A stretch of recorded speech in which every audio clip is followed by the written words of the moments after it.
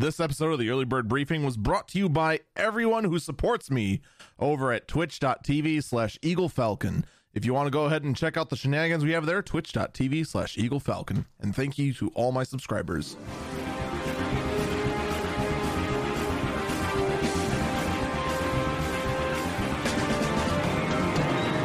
A fresh dose of tech news and insight. This is the Early Bird Briefing. It is Wednesday, January 26th, 2022. This is the Early Bird Briefing. I'm Eagle Falcon. Some very odd streamer news today. Elgato released a foot pedal, which I have negative faith in, just based on the use case I've seen for foot pedals otherwise in streaming. And a little bit of this, a little bit of that, some cool little tools we released here. And then, oh, by the way, the guy leading the YouTube gaming team, the one that made a massive press announcement that went ahead and made Twitch look like chumps, is leaving YouTube.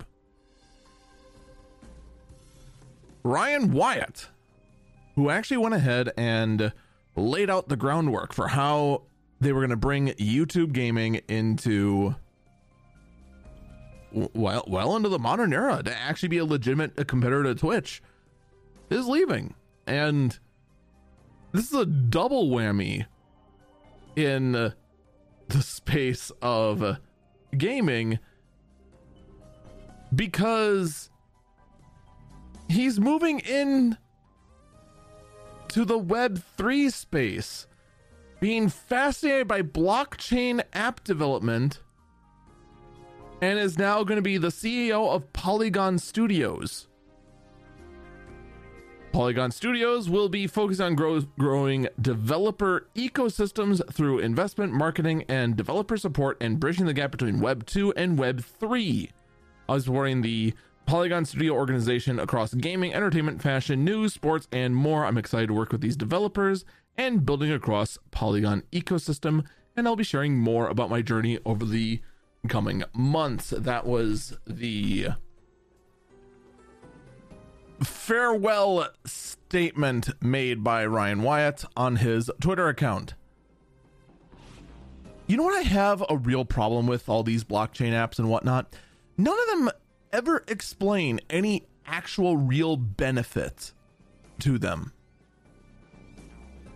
It's always vague nonsense. It's always the vagueness about how, oh, but with NFTs, you can go ahead and own a picture. You can go ahead and invest and this, that, and the other thing. It's like, okay, cool.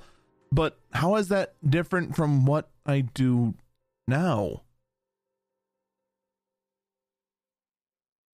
Like, no one has gone ahead and actually made a real tangible statement as to why Web3, which is what everyone's calling the next generation of the web, at least those who are actually in, very pro blockchain, are saying that Web3 is the future and Web3 is all about the blockchain, without actually saying what on earth the benefit is to it.